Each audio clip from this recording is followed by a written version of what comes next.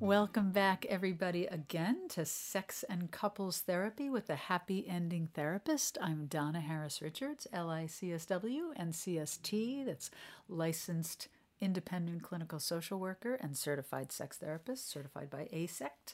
And I am here today to talk a little bit more about more myth busting in sex and couples therapy. And I'm here with my lovely producer, Vicky. How are you, Vicky? I'm wonderful. How are you? Oh, very well. Thank you. Very well. So, I will just talk about my mission here of our show, which is to help individuals, couples, and families embrace and integrate sex positive thinking into daily life for optimal health, including sexual health and wellness. And as we always say, we go for these medical examinations, mammograms, gynecological exams, prostate exams for physical sexual health, which is good. But we also owe ourselves checkups on the emotional and mental aspects of sexual health for optimal overall health and wellness. So today we're going to talk more about myths. We did this long ago, but I wanted to do some more because I hear more and more all the time from folks, and I want to dispel the myths and bust them and help people think in a way that's more effective for their quality of life. And we'll be getting into that. I want to make sure to acknowledge National Minority Mental Health Awareness Month in July. And again, I mentioned in our last podcast about this that I'm a sexual health advocate, family advocate, mental health advocate, and I feel like as an advocate, I have a responsibility to center the voices of people who do not have access to privilege, who do not benefit from equality, equity, and social justice as they deserve. And for me, it's a professional mission and a personal mission. And I just wanted to put it out there that it is so important for us to be centering those voices of, folks who are BIPOC, LGBTQIA plus, Asian American and Pacific Islanders. Really important for people to have access to good quality mental health care, good quality health care, but that includes mental health care because we know there are some statistics out there. There are some studies on dbsa.org, which stands for Depression and Bipolar Support Alliance. For example, 48% of white people receive mental health services compared with only 31% of black people and Hispanic people, people of color, and only 22% of Asian people. And this is according to the Agency for Healthcare Research and Quality. Back in 2015. You can find these resources again on dbsa.org. LGBTQ people are twice as likely to have mental health disorders in their lifetime when compared to heterosexual men and women. Also, trauma has a significant impact on diverse populations. For example, Southeast Asian refugees are likely to receive a diagnosis with PTSD relating to their experiences because of immigration issues.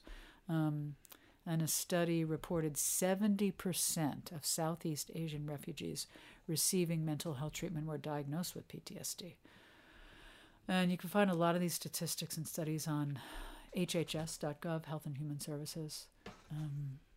And the United States population gets more diverse every year, right? So by 2044, it's projected that more than half of all Americans will belong to an ethnic group other than non-Hispanic white, according to the U.S. Census. So, again, I feel like it's my mission here to advocate for equality, equity, social justice in healthcare, mental health care, and, socioeconomically.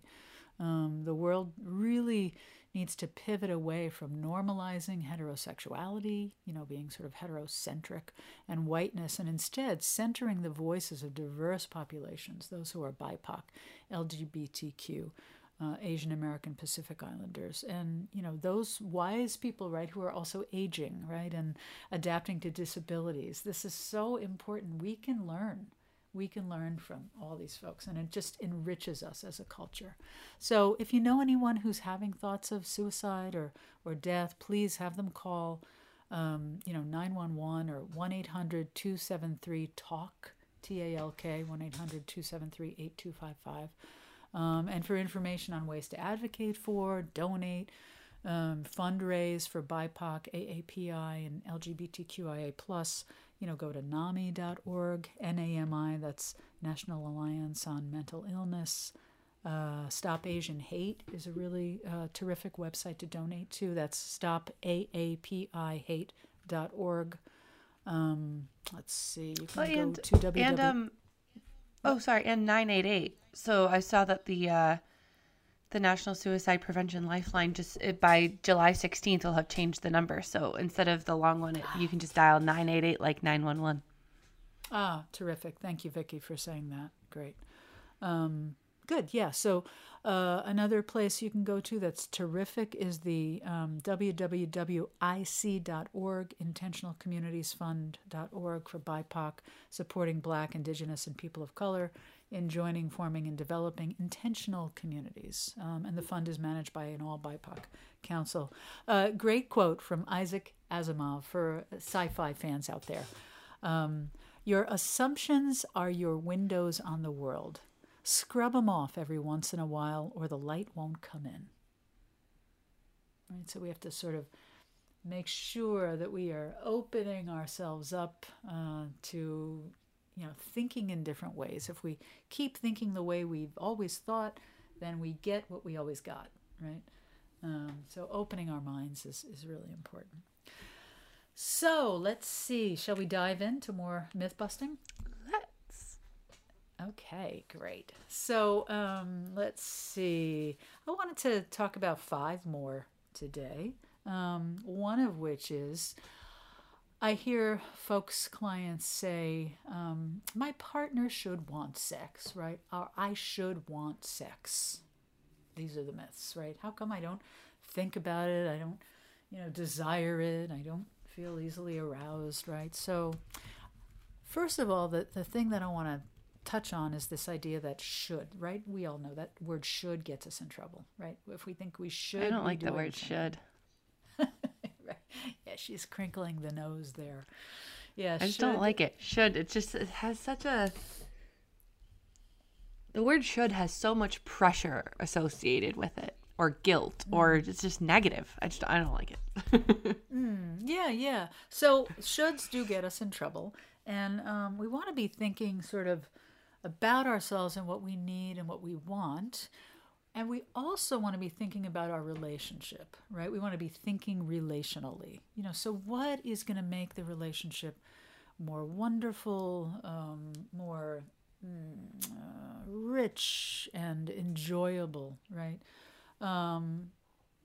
So sex, right? I mean, sex is part of intimacy and connecting, but what about romance? What about fun? What about pleasure, right? So I want couples to remember, or partners to remember to play, because play sets the stage for desire/arousal to happen, right? We've talked a little bit, Vicki, I think, as you recall, about this sort of desire, arousal, sexuality cycle. So, Emily Nagoski, if you haven't read her, people out there, it's so important to be figuring out what's putting the brakes on access to pleasure, right? So, should I be wanting sex? Well, there are people who identify as asexual. If you're wanting to grow your access to pleasure in terms of sexuality with your partner, just figure out what is it that you need, not should need, but what do you need or want to create that? Emily Nagoski talks about taking off the brakes, right? So perhaps you need more romance in your life, or just pleasure or downtime. When folks get more creative, use their imagination, that really helps to connect in relationships. So I'm all about creating what I want, and I don't worry about what my partner's going to say, right? The worst that'll happen is that my partner will be happy that I even thought about him. So I'll come up with a project that I want to do, maybe with my partner, or a travel plan, or I want to go for a walk, or I want to go to the beach, or I want to do this or that or the other, just connecting for pleasure's sake. And I think when we stop focusing on sex necessarily and what we think about sex and turn all that around, and that's a rich conversation I have with clients, we start to think more about connection and pleasure. Does this make sense? Okay. Mm-hmm. So let's see. Another myth that I have heard from men is, or male identifying people, if my partner doesn't swallow, they must not really love me. So, we are meaning-making creatures as humans. We make stuff mean stuff so that we can make sense of the world, right? We make stuff mean stuff. I love that. Well, I mean, I love that. I mean, it makes sense because then it helps us to kind of figure out what's going on, right, every day in my life. But I think we make stuff mean stuff that it doesn't mean. So, your partner may just not like that taste of it. It doesn't mean they don't love you. And again, if we keep giving into what comes naturally, then we do ourselves a disservice in that we're not trying new things. But if we've tried the new thing once or multiple times and we still find it doesn't float our boat, well, okay. Then, it's okay to say, that's kind of not my thing, but let's do, other stuff that makes you feel desired and loved and cared for and wanted. And let's not make what you're saying it mean that, because that's not what it means for me. Right. So this is where this is the communication thing, right? People are coming to me all the time saying, we need to improve our communication. So this is the communication thing. Like, really get in there and you can sort of parse apart, well, what does that mean? And why am I making it mean that? So there's no, there's... Sounds like it's also, instead of improving communication, it's also improving comprehension in a way. Understanding. Because you can communicate all you want. Right. But if the other person isn't really understanding what you're saying, then it's not going to do anything. Yeah, that's right. You can go back and forth, back and forth, back and forth. Sure, that's right. But really getting what they're saying requires listening, right? Not taking things so personally, even though it feels so personal, right? Because it's your relationship. But both people are different people. And this is the whole idea of differentiation, right? Murray Bowen and the developmental model, Bader Pearson. As an ASEX certified sex therapist, this is the idea that individual growth is so important to relational growth. And that doesn't mean you focus on yourself. It means you focus on yourself and your relationship sort of at the same time, if that makes sense. Mm-hmm. Yeah. You don't want to submerge your own needs to the point where you're not getting what you need and want, but you've got to be thinking relationally as well, because if you're in the relationship, you want the relationship to be good, right? So it's a little bit of juggling, but we can get really good at juggling. So that's a myth. Another myth I wanted to talk about today is this idea that it's the one that comes out of when I'm working with folks around the discrepancy in their desires, right? One partner may be higher desire, one partner may be lower desire. And very important, people know 50% of the time that is female-identified people, 50% of the time that's male-identified people, right? So the myth is that I hear sometimes is men who lose their desire must be having sex outside the relationship, either solo sex or partner sex, right? Or they'd be coming to me wanting me because, don't men want sex all the time? Half the time, not. And what does that mean? I mean, why is that? Who knows? It's well, not who knows, but we know that it's for a myriad of reasons. Excuse me, I got to clear the throat. Part of it is that life is stressful. And in order to feel desire and arousal, we must be relaxed to some degree. Although sometimes sexuality can be a stress reliever. So if we're stressed, it can help us relax, which is great. But sometimes it is because we're stressed, or we're just not in relaxation mode, and becoming more relaxed, or being able to create time, very important for pleasure, Schedule it, folks. I know people don't like to hear this. Plan it. I've started to call it make a play date for adults because people, they shriek at the idea of scheduling it. But we have to schedule pretty much everything if we want to get it done, right? So back to the. And I think they don't like it because scheduling it sounds boring. Mm-hmm. But then you have something to look forward to. It's coming, and that, if say you have Wednesday nights as, your play date or whatever, and every Wednesday you do something, then, Tuesday it's like, oh, tomorrow's our play date, or, what are we going to do tomorrow? Or it's like you're spending time thinking about it and getting ready and all that That's stuff. it. It puts positive. You can have fun with it. It puts positive neurons in your neural pathways, even when you're just thinking about it, not even doing it. It's like the same way when you first start a relationship, you have to schedule your dates to see the other person, right? And then you get excited. It's the same thing. Thank you. I'm going to hire you. You're going to work with me now in my practice. I've been doing this for long enough with you, Donna. She's got it. That's it. That's right. That's right. No, it's so true. And the couples that have the most success are the ones that do that, even though it's counterintuitive and we don't want to, because it sounds just not sexy. And of course what I say, and I've said this a million times, is what's less sexy than never thinking about sex or never planning intimacy, romance, right? So you're right. That's exactly right. So if we're going to keep creating, right, what is that phrase about? It's one thing to get your partner. It's quite another to keep the partner or the relationship. Ooh. Yeah, so this idea that you're talking about, which is, we have to plan dates in the beginning. We have to plan how we're going to see each other, and we have to keep that going. It's very simple. It's just not that easy. Yeah. So let's see. The next myth I wanted to touch on today is the one where people think talking about my sexual needs will ensure that it does not happen. And nothing could be further than the truth. In fact, really being as specific as possible is really great. Now, that doesn't mean that you don't also romance your partner and get creative and poetic and all of that, because it's not just about, hey, I want to do it, right? It's or hey, I want to do it. It's about understanding that all of it is really important, and what's really important is saying what turns you on, what lights you up, what feels good, what doesn't feel good.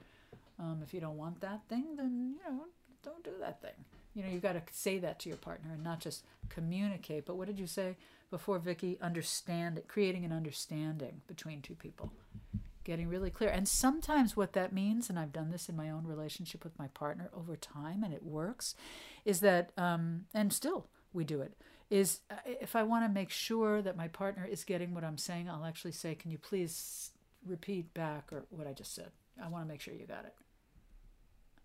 Right? So, I mean, maybe not in an intimate moment, but you might say, well, in an intimate moment, yeah, but it's just a really good idea to get the reflection back, because you want to make sure they got what you said. They understood, right? So it could be during sex. It could be just in a moment that you're hanging out and enjoying each other, or you're planning something and it's intense and you've got to get to work and you want to make sure that thing gets done. You can just say, I want to make sure that you got what I said. Well, just tell me what you heard.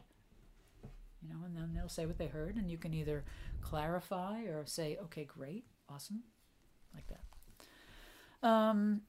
The last one I wanted to go over today, excuse my clearing my throat, is the myth that people think that everyone is more turned on than me.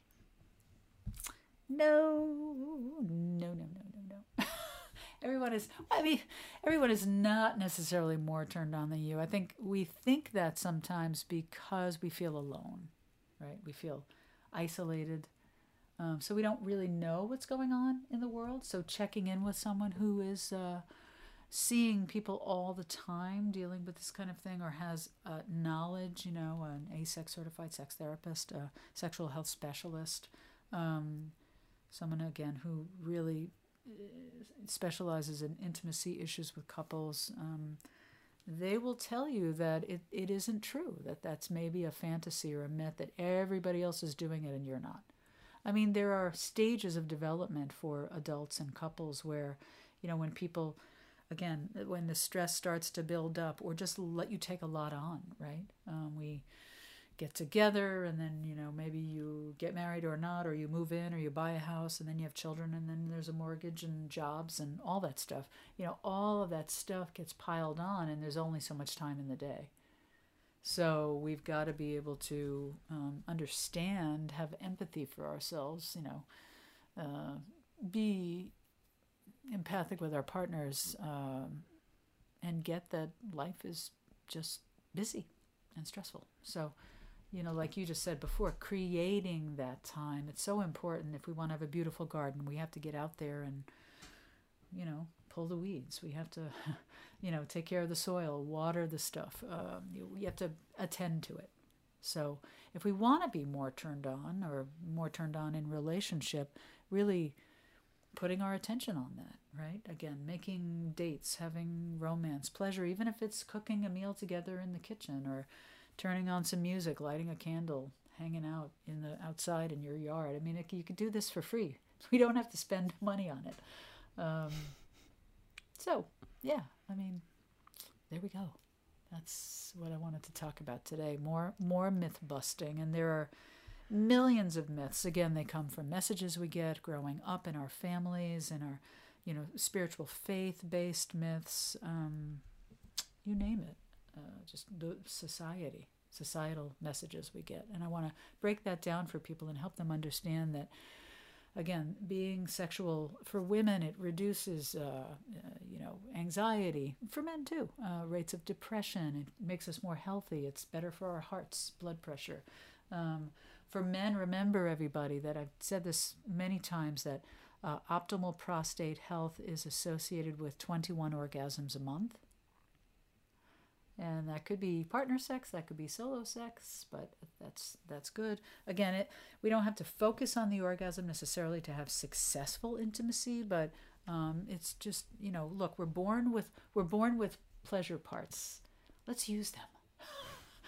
Again, consent is important. If you're in a relationship, you want to use them with consent with a partner. But it's just, I want to spread the word that it's good for our health. So thank you so much for joining us, everyone. Vicki, is this good? Should we wrap up? I think we can. Great. Well, thanks for joining me today, Vicki, and thank you everyone out there for joining us. We really appreciate you tuning in. If you'd like to check us out on Facebook, it's The Sex and Couples Therapist. On Instagram, check us out at The Happy Ending Therapist. The phone number for the office is 508-990-9909. The website is www.sexandcouplestherapy.com. And remember to always make time for pleasure and play and passion. And we'll catch you on the next one. Okay, take care.